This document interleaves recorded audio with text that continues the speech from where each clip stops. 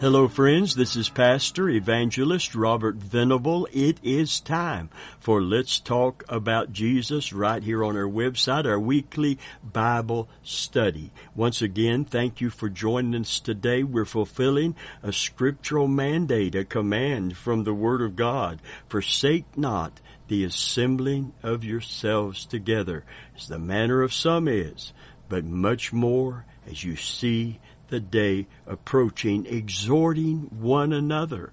We're to build up one another. We're to encourage one another. And in particular, in the context of the end times and the last days, we are to strongly encourage one another in right living. Amen. I want to encourage you today to stay true to God, especially now more than ever. For the Bible said that day would not come except there was a falling away first. The son of perdition would not be revealed. The Antichrist would not be manifest until there is first a falling away.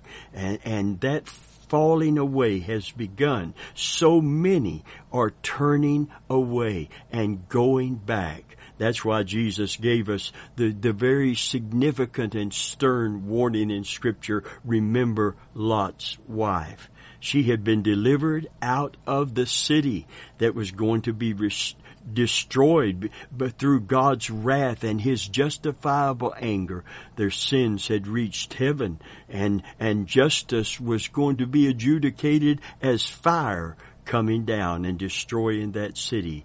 And she was out of the city on her way to escape that judgment with her husband and her children. But she looked back. You know why she looked back? Because she wanted to go back. She wanted to go back into that place that God had called her, and through calling the family out of that city. Listen, don't look back. You know what the Scripture said, my son? Don't let your heart envy sinners. Don't look at what they have, what they're experiencing, and long to have those same fleshly desires fulfilled through sin. Once God sets you free, don't look back. In fact, the Apostle Paul said, forgetting the things that are behind, because that was yesterday, that was then, this is now, and reaching forth to the things that are before. I press toward the mark for the prize of the high calling in Jesus Christ. Well, let's get in God's Word today. We're going to be talking about a subject that every Christian should be interested in. And if you're not a Christian, please stay tuned. We want you to know what's in store for you if you decide to give your heart and life to Jesus, to escape the wrath to come, and to be secure in Christ when He comes. Please stay tuned today. We welcome you as our very special guest. Hallelujah. Praise God. Well, if you have your Bible, turn with me to Psalm 47 and verse 7 as our foundational scripture for this teaching, because we're going to be talking about worshiping God with understanding. Worshiping God with understanding. Now, we all have different forms of worship, different ways of worship in different denominations, and there are some specific things that God has told us about worship in the New Covenant in particular, of how to worship Him acceptably. Amen. But we want to understand what is truly occurring when we truly worship God. Amen. And so Psalm 47:7, it kind of sums it up in a synopsis, and it says, "For God is King over all the earth. Sing ye praises with understanding." Sing ye praises with understanding. Praise God. Friend of mine, when we come to God's house to worship Him, it's much more than just going to church and going through the motions.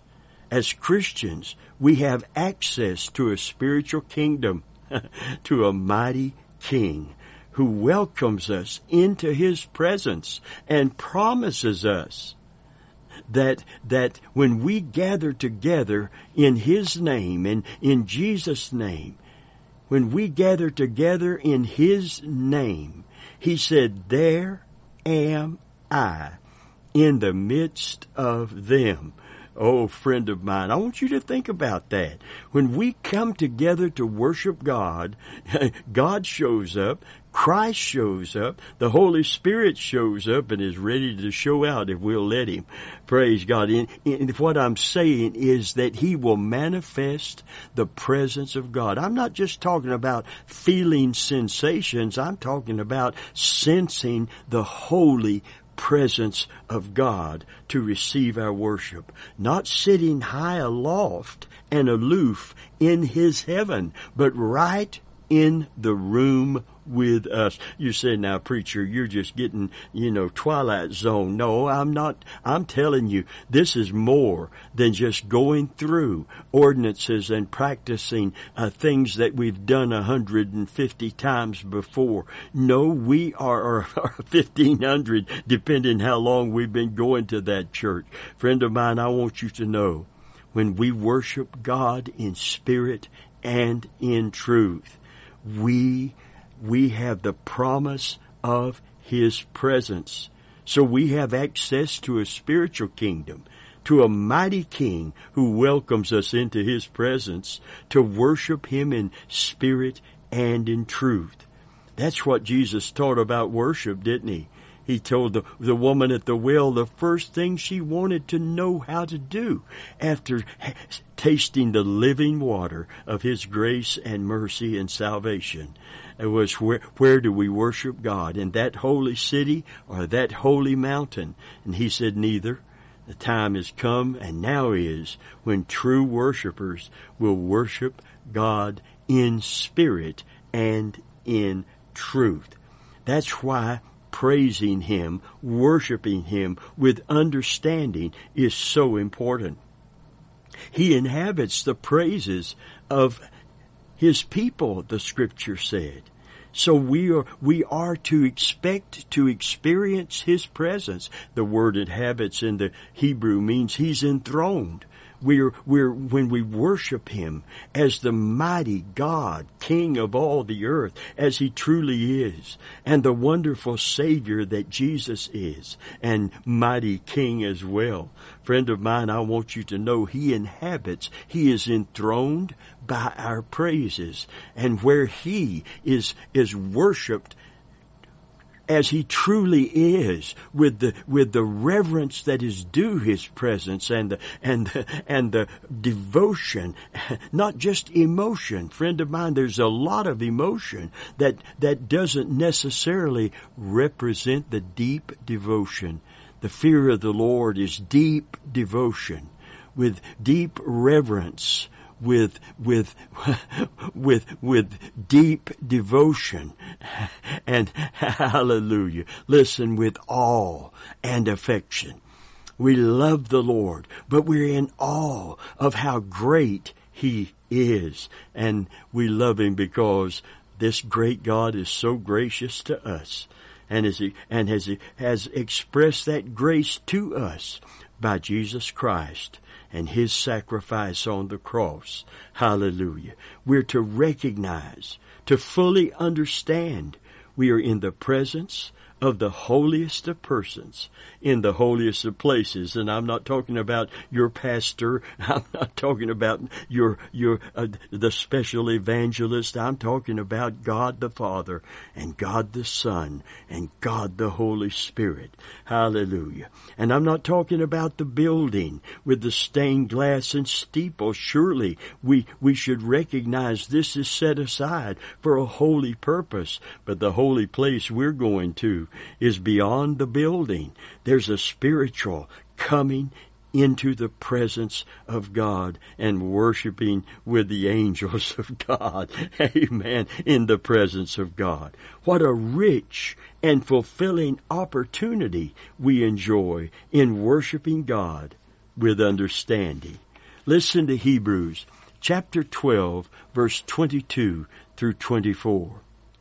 It says, but you are come unto Mount Zion. Now, if you back up just a little bit, it says, you have not come to the mountain that cannot be touched, but you are now come. In other words, you're not come to the old covenant situation where God was so separated from His covenant people that when He came down on top of a mountain, Moses was the only one that could come up and talk to Him. And it was a fearful thing. A friend of mine, I want you to know that it was a dangerous thing to come into the holy presence of where God was manifesting His presence. But you are come as a New Testament, New Covenant believer. Verse 22 said you didn't come to that mountain. You're not worshiping God under the same circumstances of the Old Covenant, but as a New Covenant believer. You couldn't go behind the veil. Hallelujah. But now you can. He couldn't come from behind the veil in the temple because it would kill him if he did. Amen. But now, not only can we go behind the veil into the holiest and worship our God in His holy presence, but He can come from behind the veil and manifest His presence to us. In other words, if you back up from in verse 18 and bring it down in context, it'll say you haven't come to that mountain that cannot be touched, but you have come to a spiritual Mount Zion and to the city of the living God, the heavenly Jerusalem, and to an innumerable, didn't I tell you we're going to worship with angels every Sunday morning if we worship with understanding, and to an innumerable company of angels, to the general assembly and the church of the firstborn. This is not a denomination. I want you to stay with me for a little while. We will never get this all done in this 30-minute Bible study, but I hope we can create an appetite. Hallelujah. Like a lady in our church that came for a Bible study that had been canceled, and this was before we had the technology to let everybody know on Facebook and text and other places. So I waited at the church to tell people it had been canceled because of an emergency. And a lady showed up, my precious dear sister Pat, and I said, I'm so glad that you came hungry for the Word of God. She said, well, the service was so good this morning, and I want some more. Hallelujah. Well, a friend of mine, I want some more. I want to understand better what it truly means to worship God in spirit and in truth. You haven't come to that old situation where you are unworthy to experience His presence, to get near His presence, to touch anything that was made holy by His presence. But you are come as a New Testament believer, a New Covenant believer, but you are come to Mount Zion, to the city of the living God, the heavenly. Oh, that's a lot better than just going to church and going through the motions. Can somebody holler amen loud enough out there? Not just for me to hear it, but for God to know that you are interested and you are saying, be it unto me according to your word, that I might understand what it means to worship you in spirit and in truth with this understanding. You have come to Mount Zion, to the city of the living God, to the heavenly Jerusalem, and to an innumerable company of angels. I tell you, I love my brothers and sisters, but, not one of them, including me, is celestial and divine. Amen. Hallelujah. We're part of the vine, but we are not divine. But when we worship Him with the angels of God that worship Him. We are a friend of mine. And to the general assembly, Hebrews 12:23. And the church of the firstborn, not a denomination. Stay with me. which are written in heaven, and to God, the judge of all, and to the spirits of just men made perfect. I'm going to tell you, every saint of God that has preceded us into the presence of God, that worship Him, we worship with them. And to Jesus, didn't He make a promise? Hallelujah. Where two or more of you gather together in my name, there am I in the midst of them. Hallelujah. The mediator of the new covenant, and to the blood of sprinkling that speaketh of better things than that of Abel. Glory to God. I want to read you a statement. I hope you're excited about church becoming more than a routine that we just go through and practice robotically on Sunday morning. And some people don't even bother going anymore because they don't understand what the value is in assembling together to worship together in His name. They might be playing the kind of worship music they like on the radio, watching somebody worship on television and calling that worshiping God with understanding. No, you don't understand. When we come together in His name, when we forsake not the assembling of ourselves together, we come in a collective, corporate worship. God is in the midst of us to receive that worship, and we are there in the presence of God to receive the manifestation of that presence individually and personally in our life. And in His presence, the Scripture said there's fullness of joy, and at His right hand there's pleasure forevermore. Praise God. Enter His gates with thanksgiving. Enter His courts with praise. Hallelujah. And come before His presence with singing. Glory be to God. I'm going to read you this. This is good. This is part of the theology of worship, and we're going to stay away from that theology and get real practical and personal today. Amen. Though it's a spiritual thing that is supposed to occur. One of the scholars of Scripture, commentaries on these writings right here, says this, and I quote, the writer of Hebrews is eager to communicate a theology of worship. He hopes if we understand what worship really is, then it will transform our thinking. We're going to look at Hebrews chapter 12, verses 22 through 24. And he says this is perhaps the greatest passage in the Bible as it relates to the nature and character of worship. What does it mean to come to church and worship Almighty God? It's part of the rich inheritance that we enjoy as brothers and sisters in Jesus Christ. The writer of the 12th chapter of Hebrews is seeking to answer this question. When you meet together for worship, with whom are you meeting?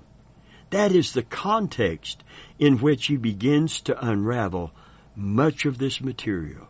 In verses 18 and following, the writer is eager to point out that there was an old paradigm of worship. Indeed, he talks about a holy mountain burning with fire, darkness, gloom, and storm, and a trumpet blast. Even if an animal touches the base of the mountain, Scripture said it's to be thrust through with a spear.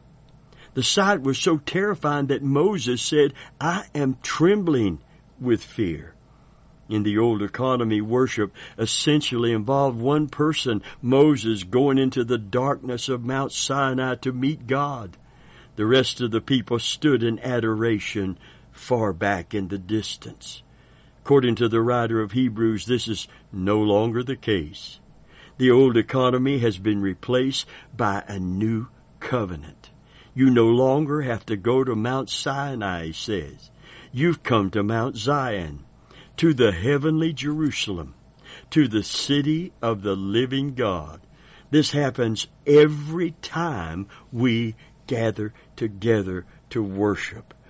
This is the richness of our inheritance. You see, dear friend, true worship is rich in spiritual meaning and spiritual reality because the unseen world breaks upon us in the act of worship. The Apostle Paul writes to the church at Corinth, and he says, our light and momentary troubles are achieving for us an eternal glory that far outweighs them all. So we fix our eyes on not what is seen, but what is unseen. For what is seen is temporary, but what is unseen is eternal. Praise God. While we look not at the things that we see, but we look at the things we do not see. How do you do that? By the revelation of the Word of God and by the realization of the presence of God through the Holy Spirit. Praise God. Listen, it begins with this. You have come not to this church, this denomination, this name, but you have come to Mount Zion as a believer. The new covenant encourages us to climb our mountain, where the old covenant forbade people to touch the mountain of that covenant. Of course, this Mount Zion is not a literal mountain like Mount Sinai was.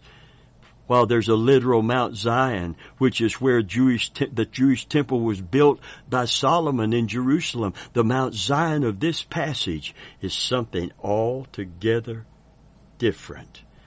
Psalm 2 and 6 begins to explain it. Listen, he says, but as for me, I've installed my king upon Zion, my holy mountain. The second psalm is highly messianic in nature, speaking of the coming rule of Jesus, the Messiah and King of Kings. The Hebrew writer employing this concept makes it known that Jesus is now ruling in spiritual Zion as king. He always had intended to rule over a spiritual kingdom and not a physical one. Listen to John 18 and verse 36.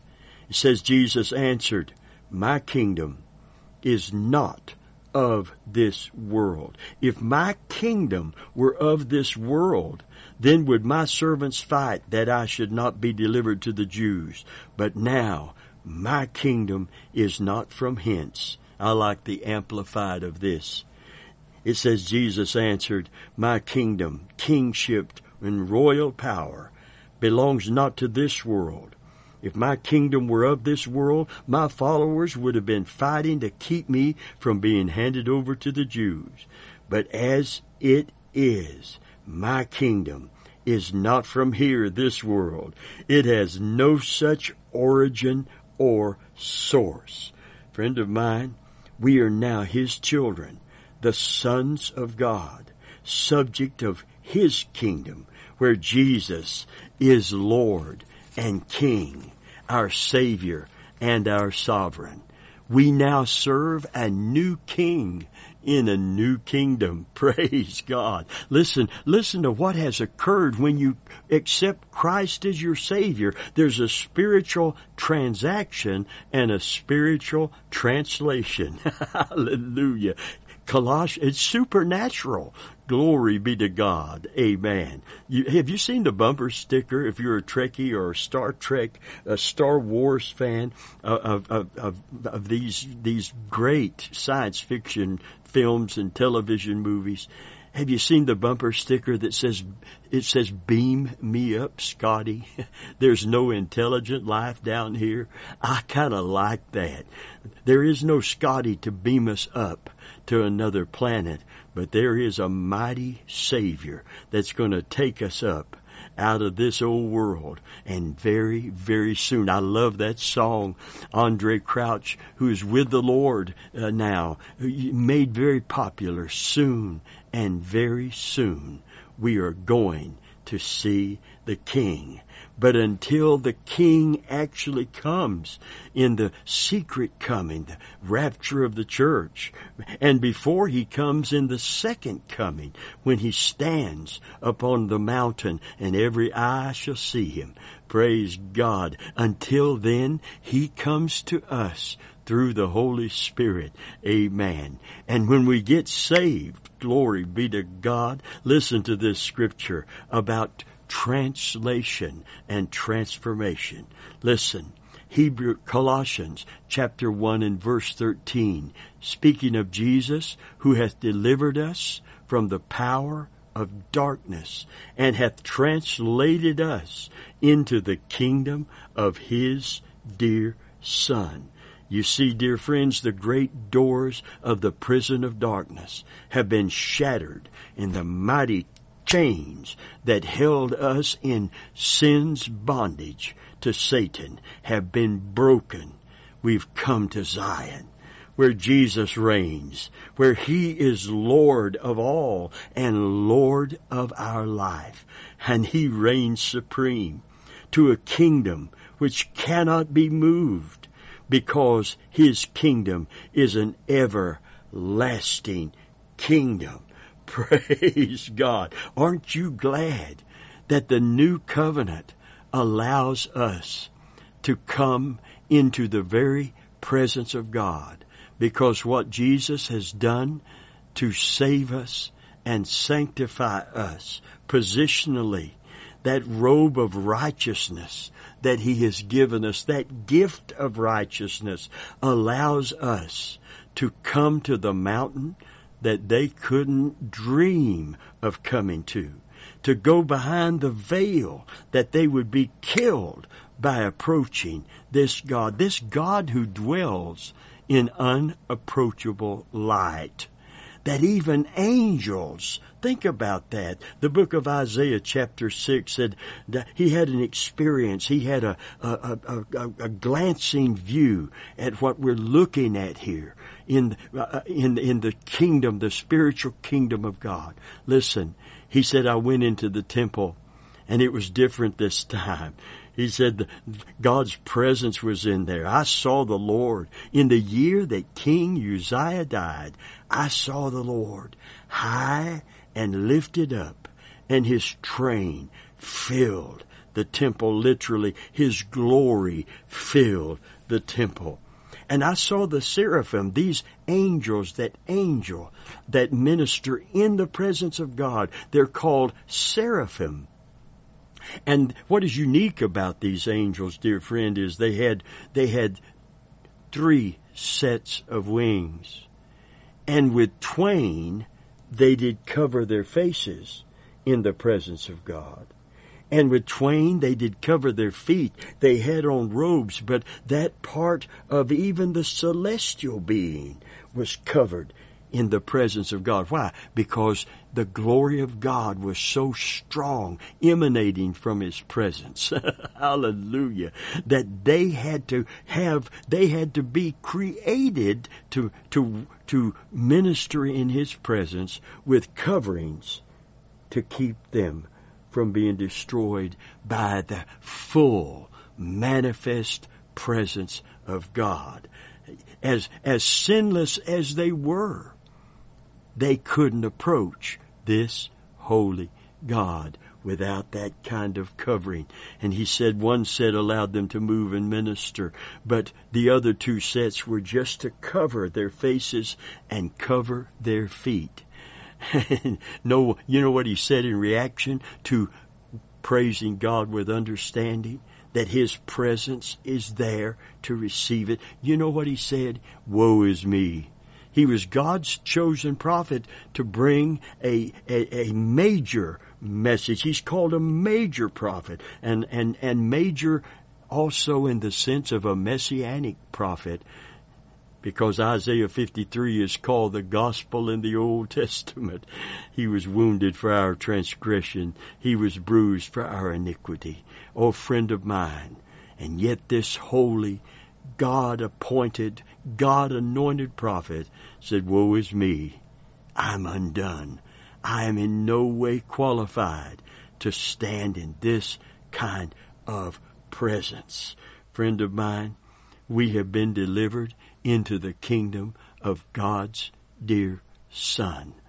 And on the day of Pentecost, when the Holy Spirit came to indwell men and women just like you and me, amen, there was seen upon their heads cloven tongues of fire.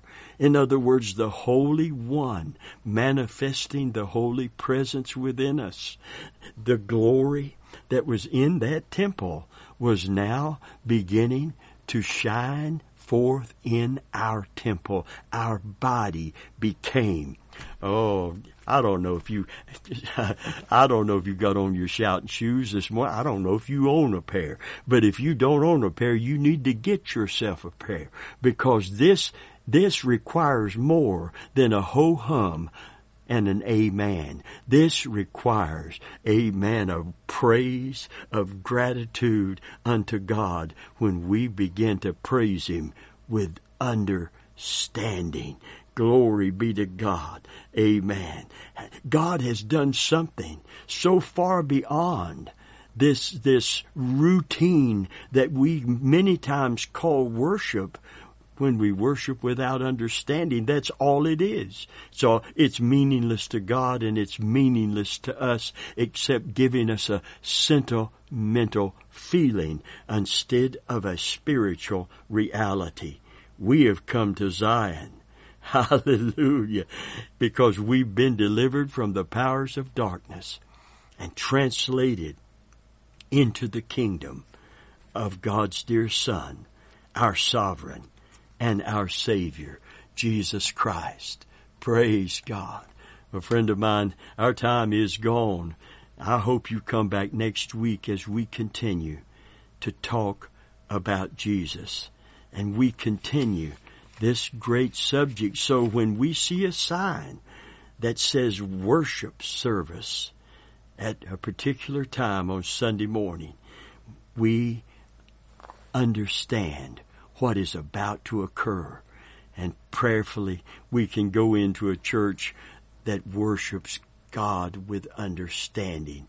And you will sense and see a lot more than people watching the clock because they can't wait to get out and go have some fun. Friend of mine, this is better than fun. This is joy. This is joy.